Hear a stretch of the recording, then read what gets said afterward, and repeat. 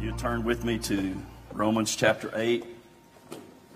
As I said last week, as we moved into this chapter, this is probably, in my opinion, one of the most Bible. It's all about assurance.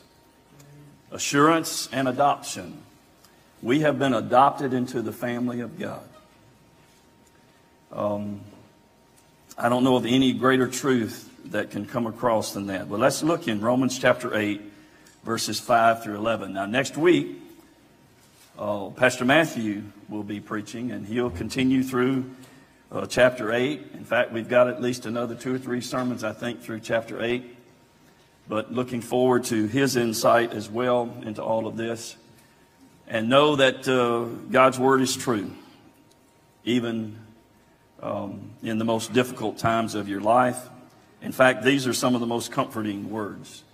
I've challenged myself to memorize this whole chapter. And so it's been a great encouragement to me, and I know it will be to you.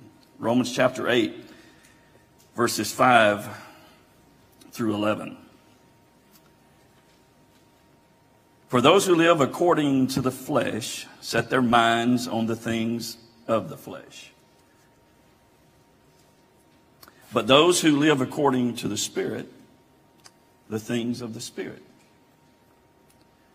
For to be carnally minded is death, but to be spiritually minded is life and peace. Why?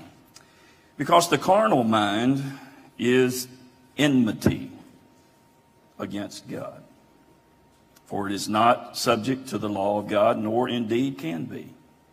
So then, those who are in the flesh cannot please God. Now that's a frightening verse, really. If you think about this. Well, let's continue on. Verse 9. But you are not in the flesh, but in the Spirit, if indeed the Spirit of God dwells in you. Now, if anyone does not have the Spirit of Christ, he is not his. And if Christ is in you, the body is dead because of sin, but the Spirit is life because of righteousness. But if the Spirit of him who raised Jesus from the dead dwells in you, he who raised Christ from the dead will also give life to your mortal bodies through his Spirit who dwells in you. Now, according to this passage beginning in verse 5, the Bible tells us, and Paul instructs us, that there are 2 divisions among men, those who live according to the flesh and those who live according to the Spirit. And what we have seen is, through Romans chapter 1 through chapter 7, and particularly chapter 7, where Paul talks about that struggle, that which he wants to do, he does not do, and that which he does not want to do, he does. And he cries out, who can deliver me? And that's a cry that we all face every day. We all make decisions. We all sometimes make good decisions. Sometimes we make bad decisions. But I'm thankful today that even when we make bad decisions, God does not change his character, nor does he change his love toward us, nor does he change any aspect of our relationship with him. But there are 2 divisions. Every day we have to decide which one we will follow. In fact, it's probably many times a day. You see, you can make a decision that you think is a good one, but you know what? It ends up turning out a bad one. You ever done that? And when those things happen, we have to look and see, how did it happen? Why did it happen? What do we need to do from here? But there are 2 divisions among men. Then there are 2 dispositions among men. In verse 5, it talks about those that have a fleshly mindset. Notice what it says. They set their minds. Now, the idea of that is that it's, I guess the best way to explain it today is that it's like being set in concrete. We set our mind on this particular direction, and then we go with it. The fleshly mindset. Somebody said in Romans chapter 12 and verse 1, where he says, I beseech you, therefore, brethren, by the mercies of God, that you present your bodies as a living sacrifice, holy and acceptable unto God, which is your reasonable service. And be not conformed to this world, but be transformed by the renewing of your mind, so that you may prove what is that good and acceptable and perfect will of God. Now, someone has said about that living sacrifice, the only problem with the living sacrifice is that it wants to keep crawling off of the altar. And that happens, doesn't it? We commit, we dedicate, we walk in faith, we walk in obedience, and then boom, the flesh flares up. I found something this week that was kind of fascinating to me. You take the word flesh, take the H off of it, spelled backwards is self. I know, you got these, you know what you get when you play a country music song backwards? You get your wife back, get your dog back, get your guns back, all that stuff. But the fleshly mindset, it's a struggle, and as long as we are in this body, we will struggle. But we have the power of the Spirit of Christ, the spiritual mindset. Galatians 5 and verse 25. Notice what this verse is. If we live in the Spirit, let us also walk in the Spirit. Well, we live in the Spirit because the Bible tells us that the Spirit of God, and I think next week Matthew's going to talk about how the Spirit of God is our earnest, our down payment. It is given to us. And without the Spirit of Christ, we're not saved. So the spiritual mindset, Galatians chapter 5. There are two divisions, two dispositions. Then there are two destinies among men. For the past several weeks and maybe a couple, 3 months in our staff meeting, we've been going through the Sermon on the Mount, Matthew chapter 5 through chapter 7. And we've noticed that there's a repeated pattern in that section of Scripture. Jesus says, you have heard it said, but I say unto you. And then he always draws a comparison. It's always about two. There are two paths, two ways. And so here we see that there are two destinies among men. We see the destiny of the carnally minded in verse 7. Verse 7 tells us that because the carnal mind is enmity against God. In other words, an enemy of God. And we have a tendency to forget that when our fleshly mind and our selfish desires and all that stuff are headed in the direction that we are allowing it to go, we forget that literally that's letting our minds be an enemy against God and His way. The carnal mind is characterized by hostility toward God. Notice what it says in verse 7. The carnal mind is enmity, or it is a hostility toward God. For it is not subject to the law of God, nor indeed can be. What does the carnal mind do? It honors the made above the maker. It serves self before others. And it loves self rather than loving God. You say, well, Brother Ken, my heart is to love God. Yeah, so is mine. But I want to tell you, I fail just like you do. The flesh is something that we battle continually. What are some biblical examples? Think about Abraham marrying Hagar. What had God promised Abraham? He promised him a seed, right? Now, I know that was quite a promise God made, but he promised him a seed. But they got a little anxious, and particularly his wife, Sarah, they got a little anxious. And Sarah said, well, go into my handmaiden Hagar and have a child by her for me.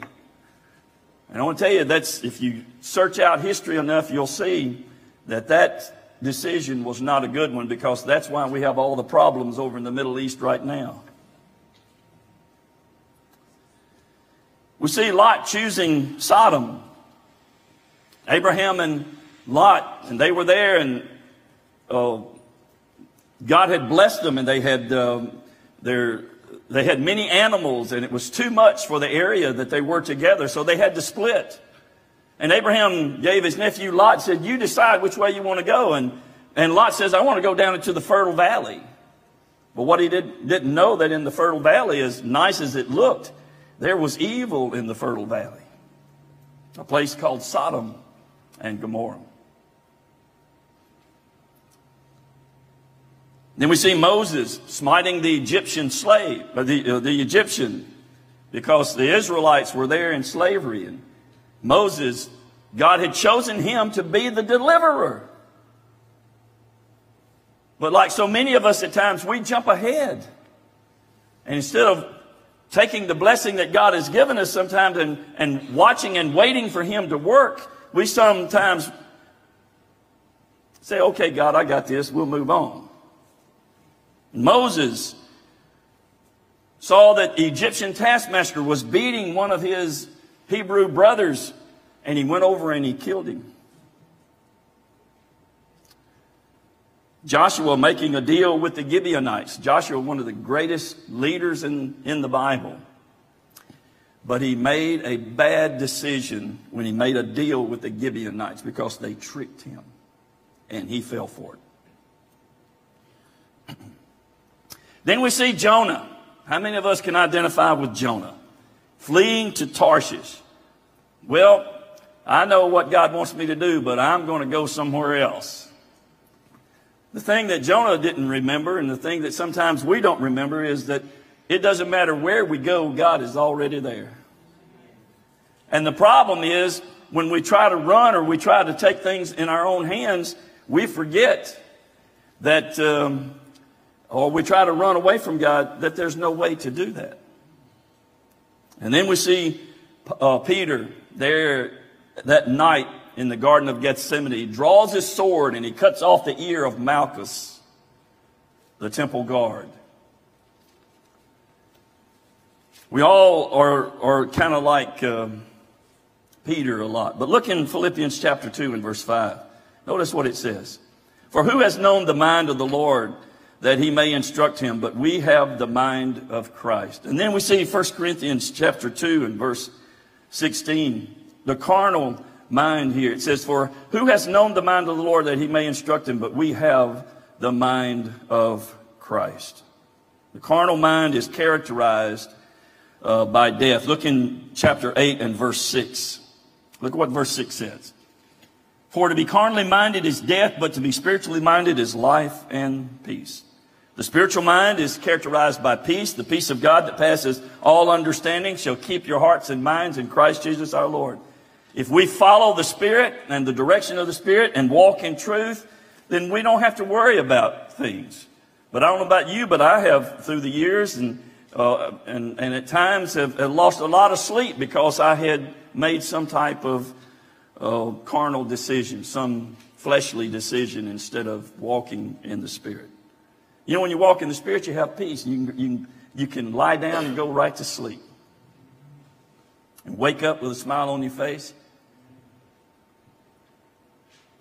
Psalm chapter 4 and verse 8 gives us an idea about this idea that the spiritual mind is characterized by peace.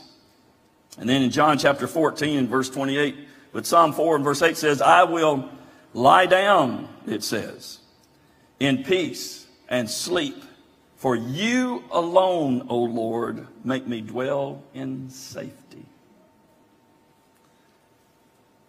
I have to remind myself of this verse a lot.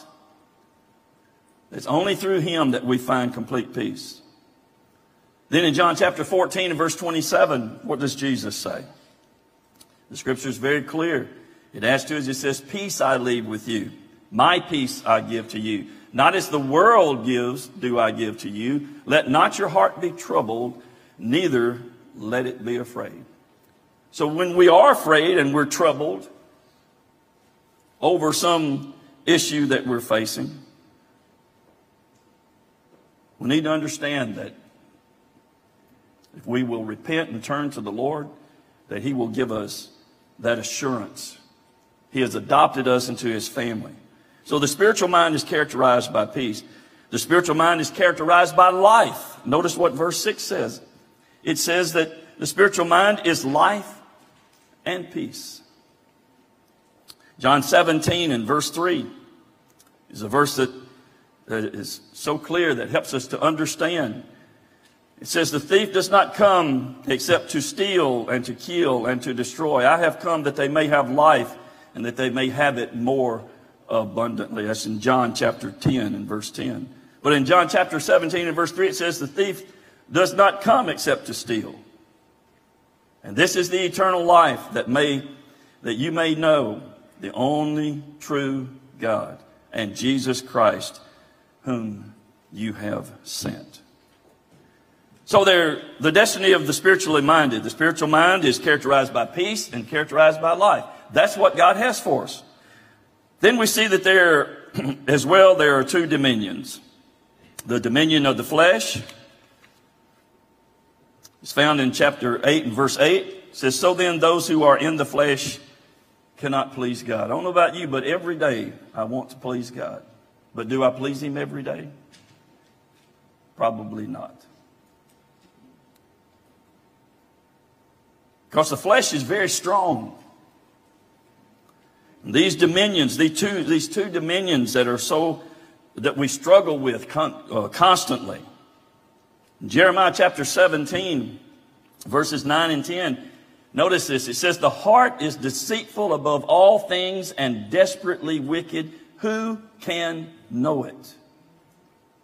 I, the Lord, search the heart. I test the mind. And even to give every man according to his ways, according to the fruit of his doings. And that is absolutely true. Then we see the dominion of the Spirit, verses 9 through 11. What about this dominion? What does the Holy Spirit give us? The Holy Spirit inhabits every believer. Verse 9. If you don't have the Holy Spirit in your life, you're just not saved. The Holy Spirit is what quickens our dead life to life. Changes us. Creates in us a new heart. Creates in us and makes us a new creature in Christ. The Holy Spirit inhabits every believer. The Holy Spirit invigorates every believer. Verse 10 says, and if Christ is in you, the body is dead because of sin, but the Spirit is life because of righteousness. In other words, we cannot blame or excuse anything but ourselves if we don't have this joy of being invigorated by the Holy Spirit. Now, there are three contrasts. The body is contrasted with the soul. The death is contrasted with life. And sin is contrasted with righteousness. That's what we see here. And it's this constant struggle. The Holy Spirit ensures every believer. In verse 11, it tells us, but if the Spirit of him who raised Jesus from the dead dwells in you, he who raised Christ from the dead will also give life to your mortal bodies through his Spirit who dwells in you. That gives us assurance and ensures us of everything that God has for us. Everything. And we make the choice to whether we will follow that or whether we allow the flesh to take over. There are three titles that are given to the Holy Spirit. Verse 9, he's called the Spirit of God. In verse 10, he's called the Spirit of Christ. In verse 11, he's called the Spirit of him who raised Jesus from the dead. And those titles all are there to let us know who he is and what he has done. He is the third person of the triune Godhead.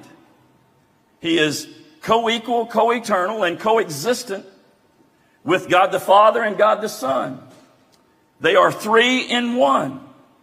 He is omniscient, he's omnipresent, and he is everywhere at all times in the totality of his being, and he is all-knowing and all-powerful. The Holy Spirit of God will direct us. But you and I, here's the problem. The Bible warns us and tells us, don't quench the Spirit. So if we're warned not to quench it, that means that there's a possibility that we can quench the Spirit, right? And we know that we can, and we know that sometimes that we do. And when we do, we always end up in trouble. Because as a believer, we cannot make an excuse.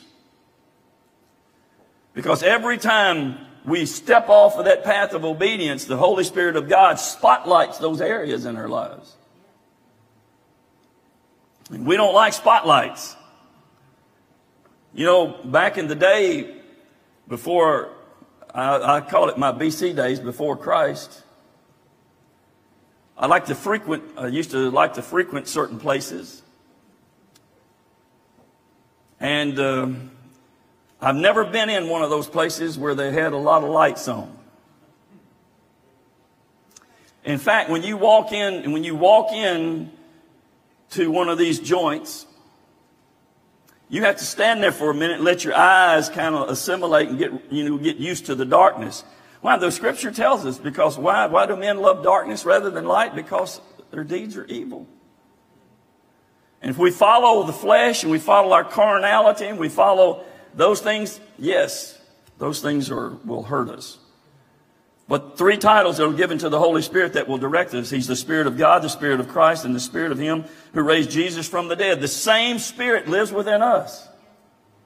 And then there are 3 principles about the Holy Spirit that are absolutely true that we need to learn, and I'll tell you, we need to look at every day. Every day. The Holy Spirit is the believer's help. Look in verses 8 and 9. So then those who are in the flesh cannot please God, but you are not in the flesh, but in the Spirit, if indeed the Spirit of God dwells in you. Now, if anyone does not have the Spirit of Christ, he is not his. So the Holy Spirit is the believer's help. I'm glad to know. You know, in fact, Jesus said in John chapter 14, He says, I go, but I will not leave you as an orphan. I will send another. There are 2 words in the Greek language for the word another. And you can say it like this: another of the same kind, or another of a different kind. Now, if I say to Pastor Matthew, I want another pen just like this pen. Now, that's one way to use the word another. I want another one just like this one. Or I could say, Matthew, I need another pen. This one's quit. I don't care what kind it is. Just get me another pen. And when Jesus says to his disciples, I will not leave you like an orphan, there he talks about, I will send a comforter to you. And that word comforter is the word parakaleo. Para is the prefix where we get our word parallel. It means running side by side. And kaleo is the word called. It's the one who is called alongside of us. And that's the Spirit of God. But he is a true friend and a true, and expresses himself just as God the Father and God the Son, that he will never force himself upon us, but he's always there for us to call upon and to listen to. So the Holy Spirit is our help. He's there to help us, to keep us from getting ourselves in a mess. Then the Holy Spirit is the believer's holiness. Verse 5 says, live according to the Spirit.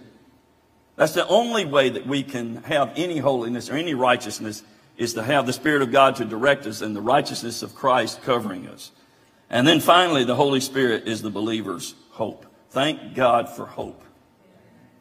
Where would we be without hope? Hope is everything that every one of us has ever wanted or desired. With hope, you can lie down at night and sleep well. With hope, you can face tomorrow. With hope, you don't have to worry about what's going on and what's happening all around you. With hope, you can always see that God's hand is there to direct us. With hope, there's a constant presence of God in our lives. And with hope, we can find a direction even in the midst of trouble and heartache, because we know that the Spirit of God will direct us if we will but turn to Him.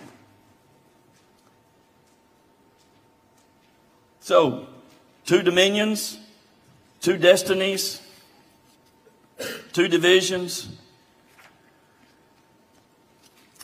All of those things that we have, you and I have the opportunity to choose which one we will follow. I don't know about you, but I want to follow what the Lord says. And even when I do fail, I know that there's a path back to the right path. And I want to say to you today, I don't know where you've been or what you've done or how you did it or why you did it. There's a path back for you. And today, if you're here and you don't know Christ and you've been living your life without Christ, there's a path of hope for you today. It's through Jesus Christ. And so today, I hope and pray that without hesitation or delay, that you right now, as the Spirit of God is speaking to your heart, that you would open your heart and say yes to Jesus. He is the only hope that we have. And as our praise band makes their way for our final song, I just want to encourage you today that no matter where your walk has been, no matter how dark the issues have troubled you, how troubled you may be, there is a path, and it's through the power of the Holy Spirit of God, bringing to your mind and to your heart the Word of God, which will, by the power of the Spirit of God, quicken your life in a direction that God can lead. So today, if you've never trusted Christ, we're going to pray together. And as I pray, you make this prayer your own. And it's simple as this. Bow with me if you would, please. Lord, I realize today that my heart's troubled. I realize today, Lord, that things are not what they should be. But I also realize that I can have assurance and I can be adopted into your family. And my life, Lord, can, no matter where it's been or what it's done, can be changed and can be feet put in the right direction and walking in the Spirit and not in the flesh. So I pray, Lord, right now that you would come into my heart and to my life, forgive me of my sin, to be my Lord and Savior. And from this day forward, I want to live for you. Now, if that was your prayer, it's not the words that are important, it's the intent of the heart. As we sing this closing song, I want you to come. And by your coming, you're saying that I've trusted Christ as my Savior. And I want to live for Him. I want the Spirit of God to direct my thoughts, my actions, and everything about me. But maybe you're here today as well struggling with other issues. Pastor Matthew will be down front. I will be down here. There'll be others if you need to pray. You let God speak to your heart today and respond accordingly. And we thank you in Jesus' name.